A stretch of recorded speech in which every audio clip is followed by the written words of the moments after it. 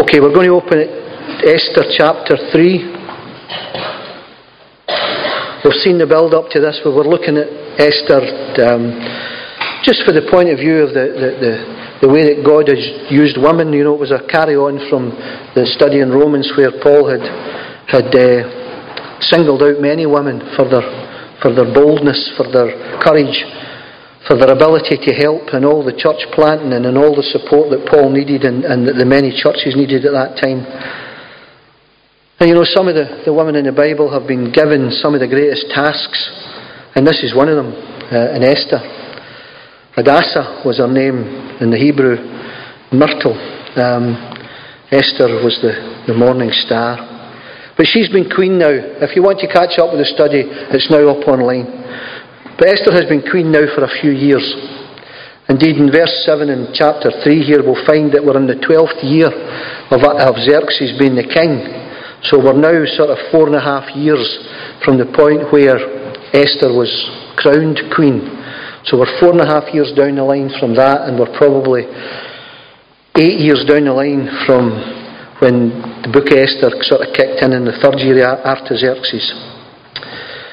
And we've seen the situation that God has manoeuvred, where He has brought Esther into a position where, although in some measure she wouldn't want to go, she has ended up as the Queen of Persia. She's ended up as the Queen of literally the whole known world. She is, apart from the Greek Empire, the Persian was probably the largest empire that the world has ever seen.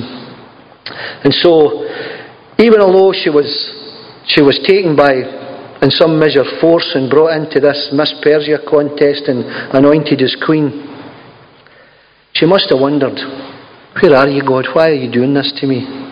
Why have I been stuck with this? I wanted to be with Mordecai. I wanted just to live a normal life. I wanted to meet a good Yiddish boy and just get married and have children and go on with it. And here I am. I'm stuck in the king's harem. I'm never allowed to meet another man except a eunuch and those that look after me. But this was now a number of years later. And I want to encourage you in that, because sometimes we think we're in a bind and we wonder where God is and what are you doing with me, God? What's happening here? And yet it can be years down the line. It can be a long time down the line before the plan starts to unveil itself. Before we start to see and we look back and we think, oh, that's why that happened. Or, that's why this happened. We see the same thing. So I want to encourage you this morning not to give up in your prayers, not to give up in the things that God may have put in your heart at some point in time. Not to give up on them, but to keep it in prayer. For if God truly has put it in your heart, then it will come to pass. And so we start here at Esther chapter 3. After these events, King Xerxes honoured Haman, the son of Hammedatha, the Agagite, elevating him and giving him a seat of honour higher than that of all the other nobles. All the royal officials at verse 2 in the king's gate knelt down and paid honour to Haman, or Haman, whatever way you want to pronounce it, for the king had commanded this concerning him, but Mordecai would not kneel down or pay him honour. We're going to find out, of course, that Haman was a manipulator and a liar, that he was almost in some measure the sort of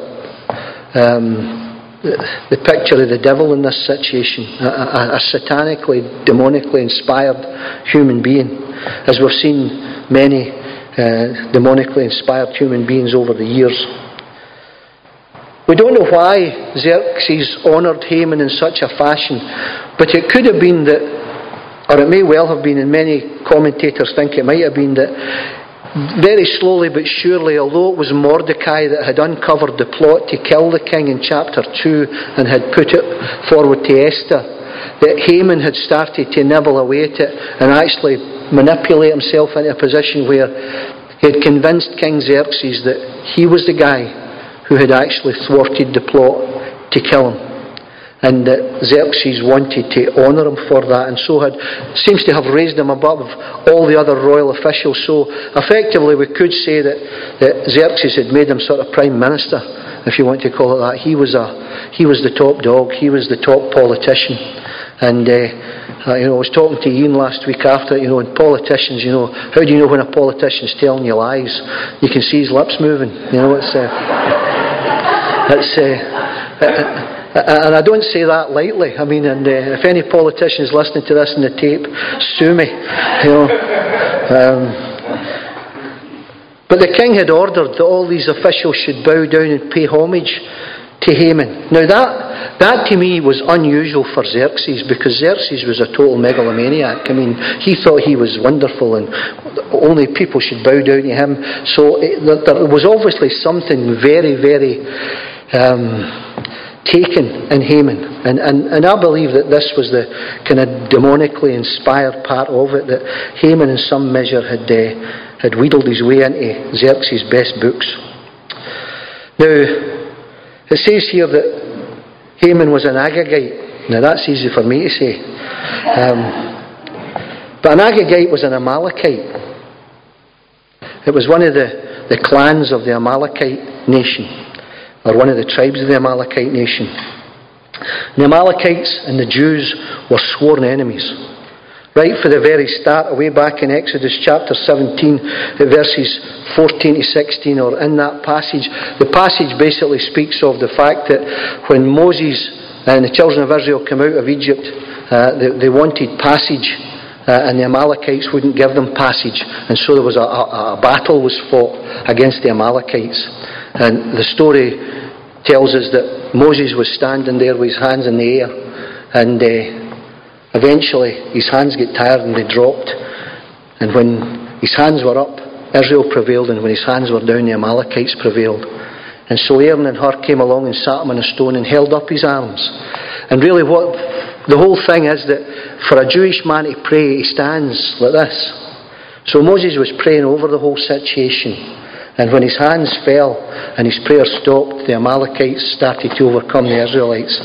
But God basically put an edict in force there that the Amalekites would be destroyed for the face of the earth. There would be none left. And we find that in 1 Samuel 15, when Saul was king of Israel. He was the first king of Israel. He had to go and fight the Amalekites. And Samuel the prophet had told him, now, when you go and fight these Amalekites, you have to kill them all.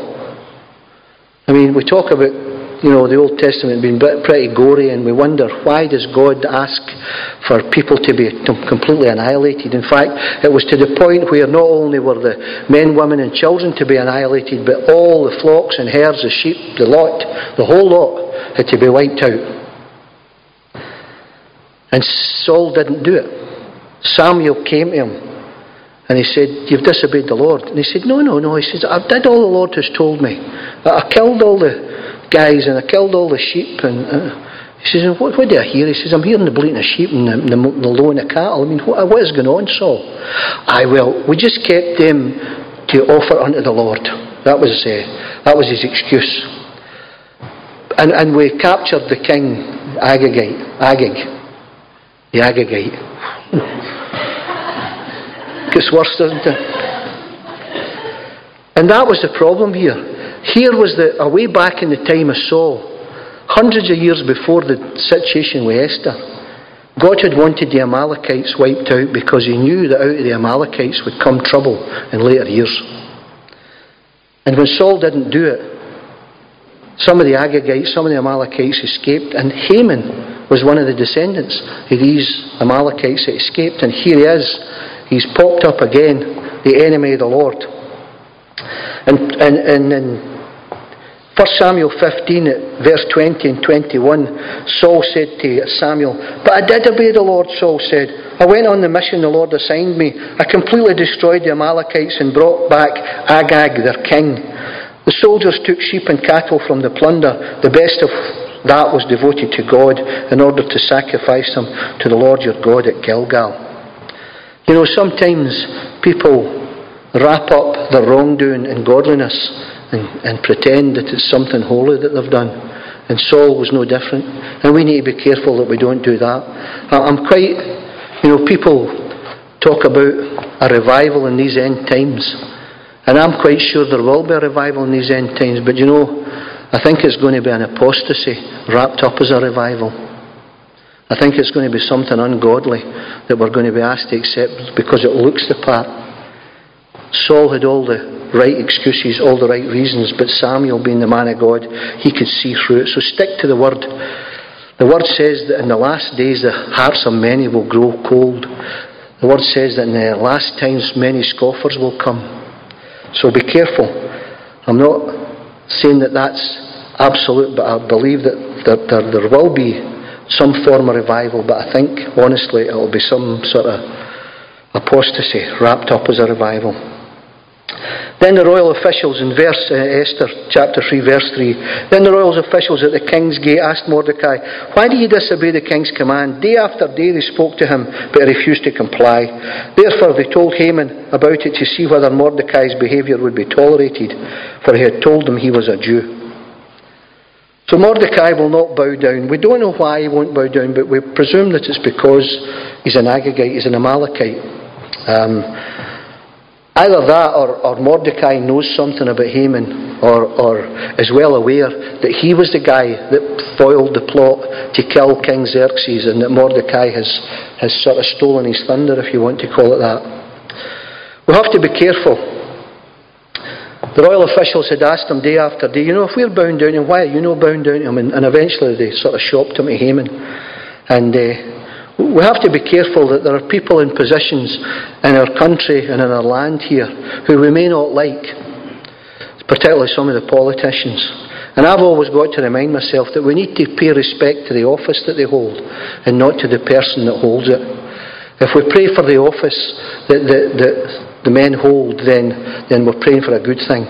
If we start to hold grudges and start to literally to hate the people that are in office, then we do ourselves no favours as Christians. We need to pray for our enemies. These are the people that Jesus has asked us to pray for. So when Haman saw at verse 5 that Mordecai would not kneel down or pay him honour, he was enraged. Yet having learned who Mordecai's people were, he scorned the idea of killing only Mordecai.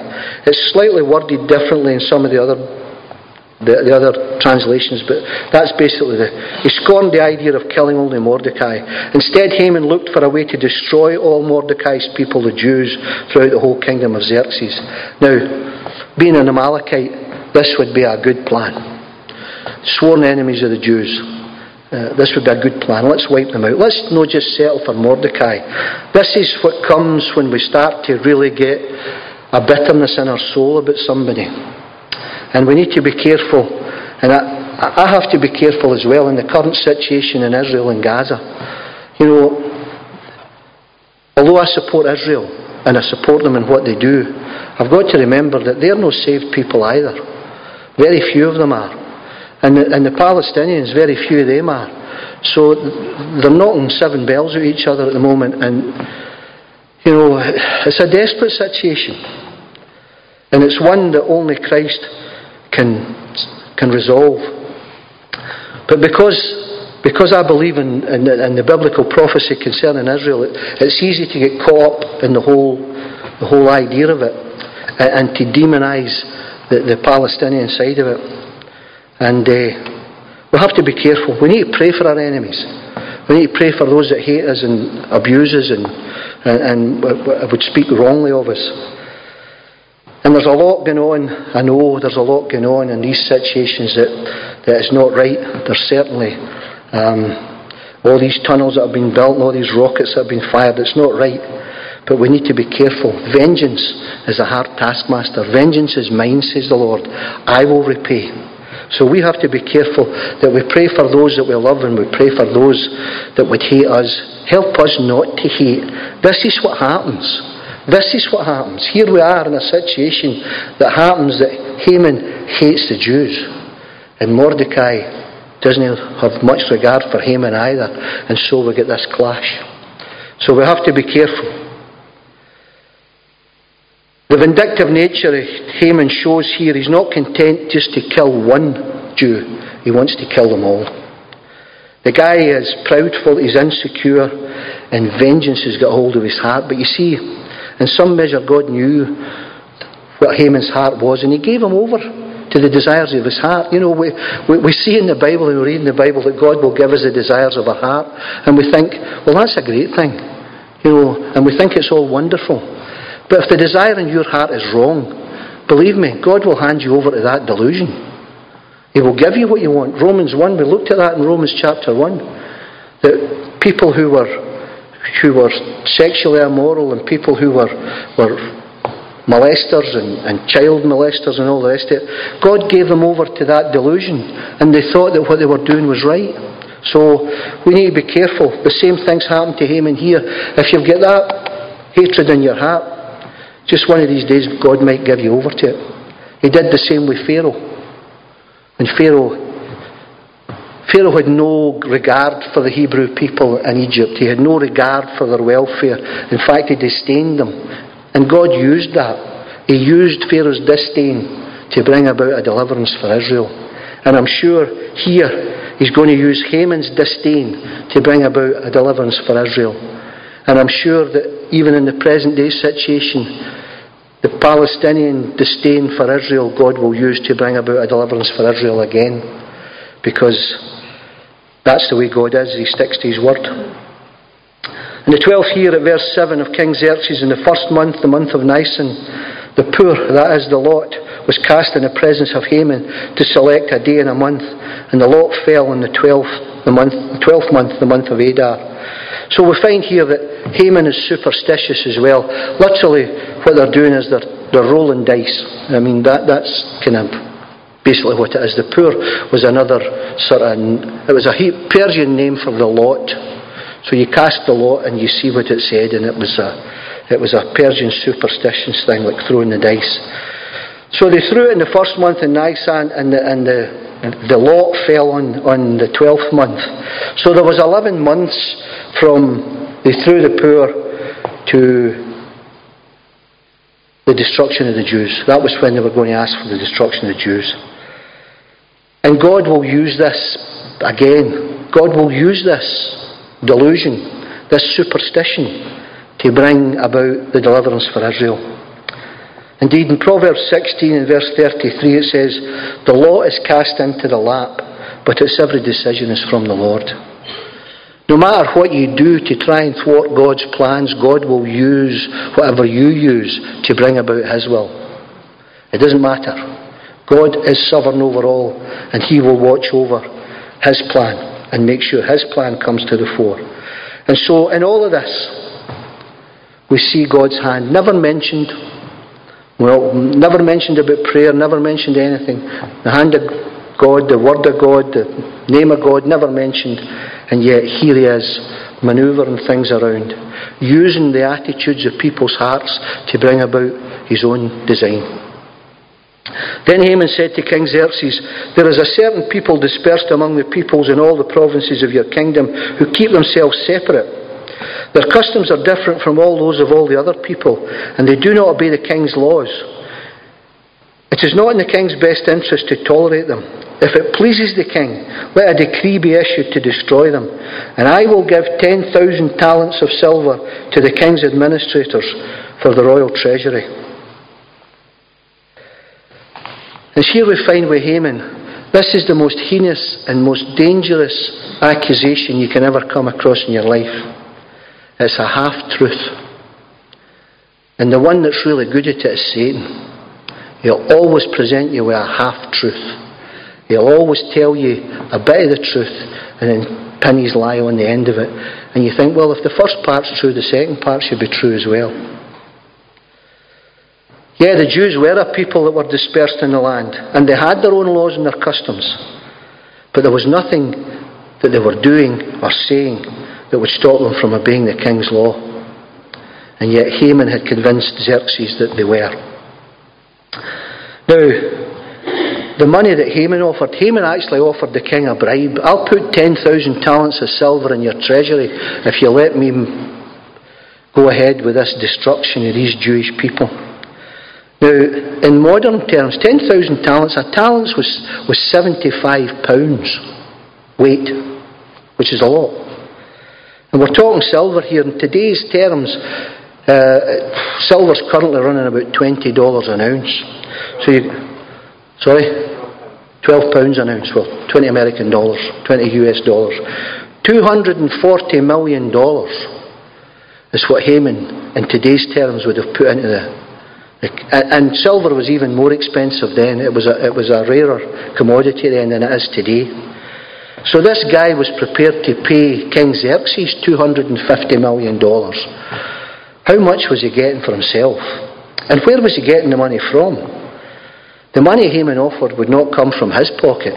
It would come from the pocket of the slain Jews, of the slaughtered Jews, the millions of them that would be spread out throughout the Persian Empire. So what share would Haman have in it? This was not only a way of getting rid of the Jews, but it was a real money-making scam as well. So the king, at verse 10, took his signet ring from his finger and gave it to Haman, the son of Hammedatha, the Agagite, the enemy of the Jews. Keep the money, the king said to Haman, and do with the people as you please. I don't know where the king's head was at this point in time. I don't think he actually realised what he was doing. But to hand over, the signet ring was the symbol of power and authority for a king. And to just glibly hand it over to this Haman, either was a great trust that he had in Haman, or the king, it was a total folly that he had done here. Maybe the king thought it was just a few revolutionaries that were scudding around in his empire and it would be an easy way to get rid of them. But to hand this ring over, this really was the power and authority. If you wrote an edict and signed it Xerxes, people might not accept it. But if you folded it up and waxed it and put the ring on it, everybody had to accept it. That was the king's seal. And that's what was handed back to Haman. If you remember back in the story of the prodigal son, when the prodigal son finally returned to his father, and his father brought him in and he put a coat upon him. And that was, again, what we talked about. The workers wore sleeveless coats, but the son, the father, he wore a coat with sleeves. And so the father put a coat with sleeves on and put shoes on his feet. The slaves and the workers never wore shoes, but the son did. And he took the ring from his finger and put it on his finger. He gave him the power and authority of the household. So it was a big thing, this handing over of the ring. So, at verse 12, on the 13th day of the first month, the royal secretaries were summoned, and they wrote out in the script of each province and in the language of each people all Haman's orders to the king's satraps, the governors of the various provinces, and the nobles of the various peoples. These were written in the name of King Xerxes himself and sealed with his own ring. Dispatches were sent by couriers to all the king's provinces with the order to destroy, kill, and annihilate all the Jews. So we're not just happy with destroying and killing them, we have to annihilate them. It's just young and old, women and children, on a single day, the 13th day of the 12th month, the month of Adar, and to plunder their goods. A copy of the text of the edict was to be issued as a law in every province and made known to the people of every nationality, so they would be ready for that day. This is like every other attack on the Jewish nation over the years, over the millennia, if you want to call it that. It's totally irrational. There is no logical reasoning behind it. It's totally demonically inspired. There just is a demonically inspired hatred for the Jews. It doesn't matter where you go in the world.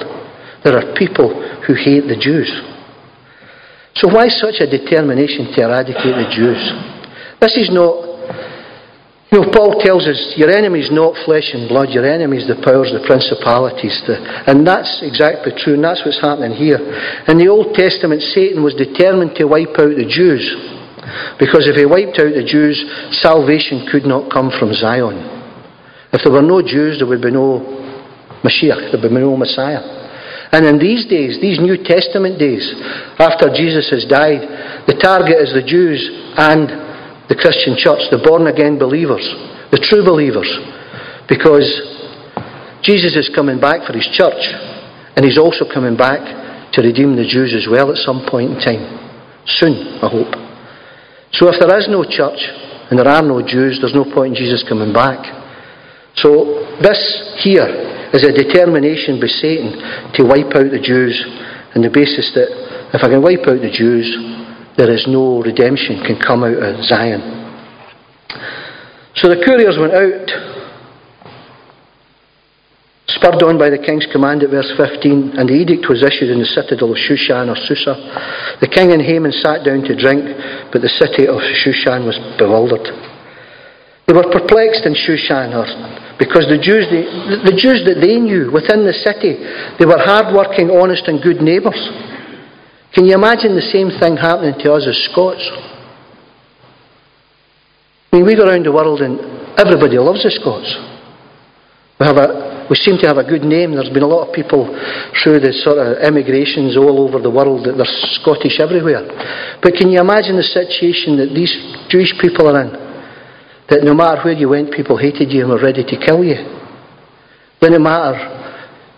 I just can't imagine it for the Scots. I can't imagine it for any other ethnic group on earth that somebody wants to totally annihilate them.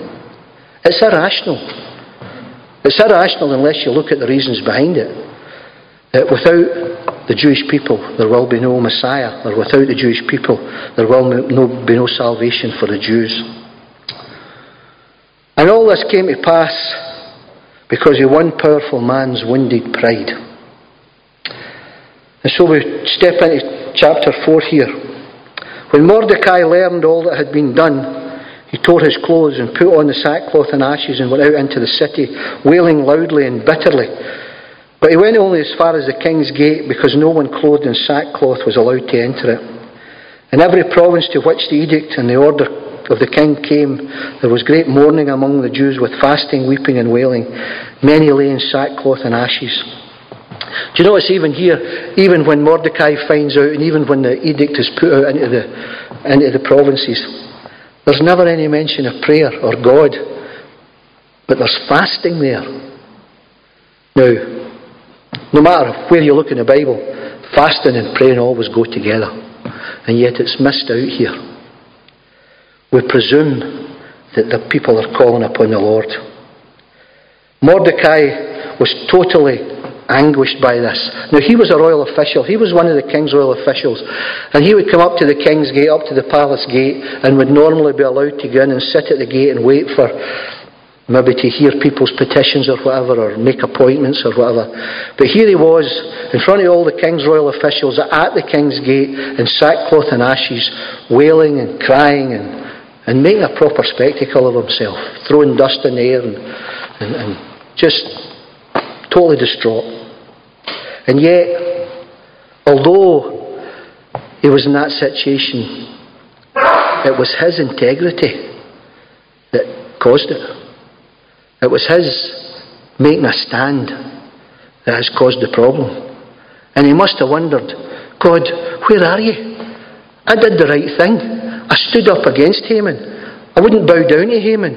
And yet look what's happened. Look what my actions have brought. I've not just brought disaster upon me, I've brought disaster upon your whole people. Lord, what's happening here? And sometimes we find that in our own lives. We find that we make a stand for Christ, and it not just doesn't affect us, it affects other people around us. And we fall out with bosses, or bosses get a wrong idea as to who we are, and we think, gosh, I've made this worse for everybody. But I'll tell you this, if you make a stand for the Lord, it will never be worse than it was before. God will always come to your rescue. So Mordecai decided, I'm not changing my mind, I'm not going to go and grovel to Haman. Haman had set this plan in place because at the end of the day, that was the way his heart was. I honestly believe that even if Mordecai had gone and kissed his feet at this point in time, Haman would have said, you're too late. I've made up my mind, you're finished. I'm going to sort you out. And of course, Mordecai knew that once this edict was issued, it was irrevocable.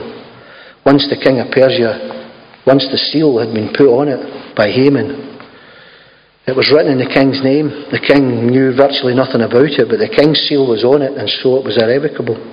And so verse 4, when Esther's eunuchs and female attendants came and told her about Mordecai, she was in great distress. She sent clothes for him to put on instead of his sackcloth, but he would not accept them. Then Esther summoned Hathach, one of the king's eunuchs, assigned to attend her, and ordered him to find out what was troubling Mordecai and why. So Esther's sitting in the king's harem, totally oblivious to what's going on. In total ignorance, she She tries to clothe Mordecai. Sort yourself out. It can't be that bad. Esther knew Mordecai too well, in some measure, for this to be just a small matter. She knew there was something big going on here for Mordecai to behave like this. So Hathach went out to Mordecai in the open square of the city in front of the king's gate, and Mordecai told him everything that had happened to him, including the exact amount of money that Haman had promised to pay into the royal treasury for the destruction of the Jews. He also gave him a copy of the text of the edict for their annihilation, which had been published in Shushan, to show Esther and explain it to her. And he told him to instruct her to go into the king's presence to beg for mercy and plead with him for her people. Esther had no idea what was going on until it was explained to her. Here we come again with the situation in regards to women. The affairs of state were no place for a woman in this environment. And even today, in many of the Arab countries and many of the Southeast Asian countries, there's no place for women. They're very much kept. There are one or two who come to the front, I'll admit that, but in the main, I say this many times, it's Christ who has set women free. It's Christ who has given them that place in society, that equality that they should have, and be blessed in it. So Hathach at verse 9 went back and reported to Esther what Mordecai had said. Then she instructed him to say to Mordecai, all the king's officials and the people of the royal provinces know that for any man or woman who approaches the king in the inner court without being summoned, the king has but one law, that they be put to death unless the king extends the gold scepter to them and spares their lives. But 30 days have passed since I was called to go to the king. So you can even see here in a situation where it's not exactly she's queen, but it's not exactly an intimate relationship she's got with Xerxes. She hasn't seen him for a month, let alone spoken to him. So she's in this situation, she says, Mordecai, you know the rules as well as I do. You know the law. If I just turn up in the king's presence, they could kill me. The kings were paranoid. We've said this already. They were always on the lookout for somebody trying to kill them. And of course, the easiest way to do it was just to barge into his presence and maybe suddenly produce a weapon or something and kill him. So to actually appear before the king, you had to have an appointment. And if you didn't have an appointment, you were in big trouble. You were going to die. So Esther's life was on the line. Mordecai had put it to her, you're in a position. You're in a position to sort this. You're in a position to stand for your people. You're in a position to make that stand. And when Esther's words were reported to Mordecai at verse 12, he sent back this answer. And this is one of my favourite bits out of the Bible, one of the great statements.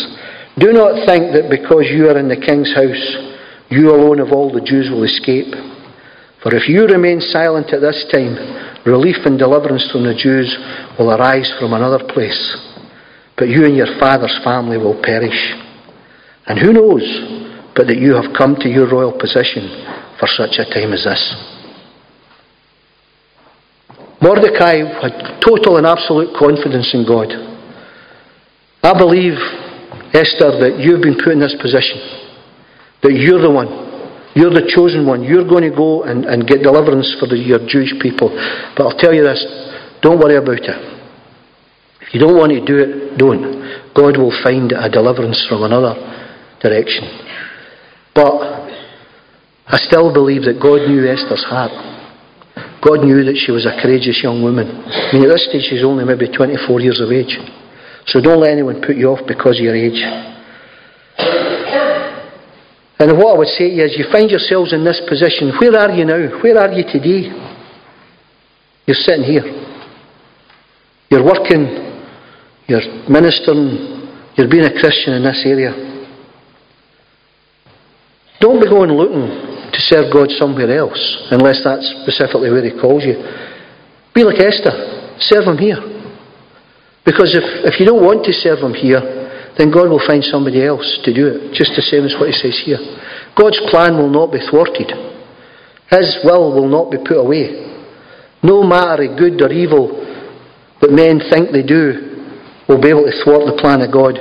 God will return to take His church to glory. God will return and redeem the Jews.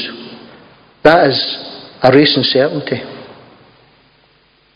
For such a time as this. That's why you're here. That's why you've been born in this generation. For such a time as this. You're here in a time of unprecedented trouble. There isn't a place in the world, or there's hardly a place in the world you can go now there isn't problems. Where can you go that's safe? Even here, in this country. You can have any opinion you like as long as it's not a Christian opinion. For such a time as this, that's why you're here. It may sound scary, it may be difficult, but that's why God has put you here. Do you trust Him to take you through this? You know, at the end of the day, Esther sent this reply to Mordecai. Go and gather all the Jews who are in Shushan and fast for me. Do not eat or drink for 3 days, night or day, and I and my attendants will fast as you do. When this is done, I will go to the king, even although it is against the law, and if I perish, I perish. It's interesting here that she asked him to go and fast. But you know, the implication, if you said to a Jew, I want you to go and fast, he would immediately think of prayer. He would immediately think, you wouldn't need to say, you have to pray as well.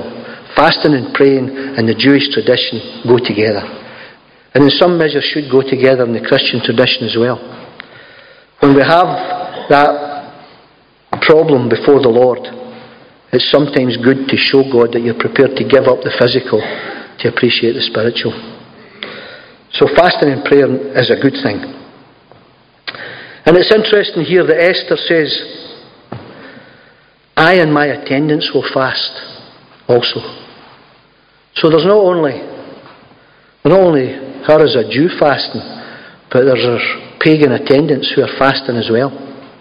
Not because they know the Lord, but because they want to support Esther. So Mordecai went away and carried out all Esther's instructions. Esther decides not to do this alone, but be supported by her Jewish brethren and her pagan attendants. What does it matter in some measure? I mean, I know that we cling on to life here, but what does it matter if we lose our life for Christ's sake? You know, Paul said it, to be absent from the body is to be present with Christ. Heaven is going to be so good, guys. It's going to be so good. I can't even describe it. But if you really knew how good it was, I reckon we'd be jumping out of windows to get into it. I mean, there's going to be such a difference between what's here and what's there. I mean, as you progress in your Christian life, or as you come to know Christ as Lord and Saviour, who wants to live here? Look at the place. It's a midden. Everybody's knocking lumps at each other. I mean, the humanists and the New Agers and all these other people will tell you that there's good in every man. No, there isn't. The only good that's in us is that which God has put there. You only need to look at the way that we treat each other. There's wars everywhere. And what did Jesus say? He says, I can't tell you when the exact date will be, he says, but you know that when you look at the sky at night and you see a red sky, you know it's going to be a good day in the morning. He says, well, look for the signs. When you see wars and rumours of wars, when you see disasters and things that are uncommon, don't be afraid, for these are only the birth pangs. But the kingdom of God is at hand. That's a paraphrase of it, but that's basically what Jesus was saying. So don't worry that the world's going to hell in a handcart. All we can do is rescue those who want to be rescued. You can't bring anybody to salvation unless they're drawn by the Lord. And that's what we should pray for. Pray for our neighbours, pray for our enemies, pray for those who despise us and hate us. So if we lose our life in Christ's cause, our souls will live with Him forever. So let's give a great deal of thought and prayer to what Jesus would have us do. This is your missionary field. This is the place where God has put you for such a time as this. For those that would be saved on a daily basis, are we as the Christians, the true believers, prepared to stand as Esther did, to put our life on the line? Remember when we did the study in Romans as well, Priscilla and Aquila were credited with putting their life on the line for Paul and for Christ at one point in time. And Paul himself, I mean, What was it we said? He was beaten 5 times and caned 3 times and left for dead on numerous occasions, and yet he stood up and got on with it. He made a stand. And that's what Christians have to do today. We have to be the people like Esther, and we'll find out exactly what happens with Esther's stand, that God would honour what you do. Don't worry that the immediacy of what you do might cause problems, as Mordecai found out. God will use it to bring about His good, perfect will. Let's pray. Lord, we realise there's a harvest out there. We realise that there are people out there, Lord, who we think could never be saved, who we think are so far from you that there's no point in talking to them, Lord. And yet we know, Lord, that if you touch their hearts, they'll get saved, Father. Lord, the harvest is ripe. The workers are few, Lord. And we ask you, Lord, to send more workers into the harvest field. Help us to be that people, Lord, who chase down, who look after the people that are no very nice, the people that don't particularly like us, the people who, Lord, who would judge us and disdain us and call us all manner of things for your sake. Lord, help us to be a people that pray for these people who are lost in their sin, Lord, because we were lost in our sin and you found us, Lord. Father, I can't thank you enough for what you've done in my life, Lord. How you've taken me from being an obnoxious, horrible creature and made me something better, Lord. So, Father, inspire us today. Encourage us, Lord. Even although the enemy's beating on our door, Lord, help us to make that stand. Help us to put our life on the line for you, that you might honour us in due course. For we ask it in Jesus' name. Amen.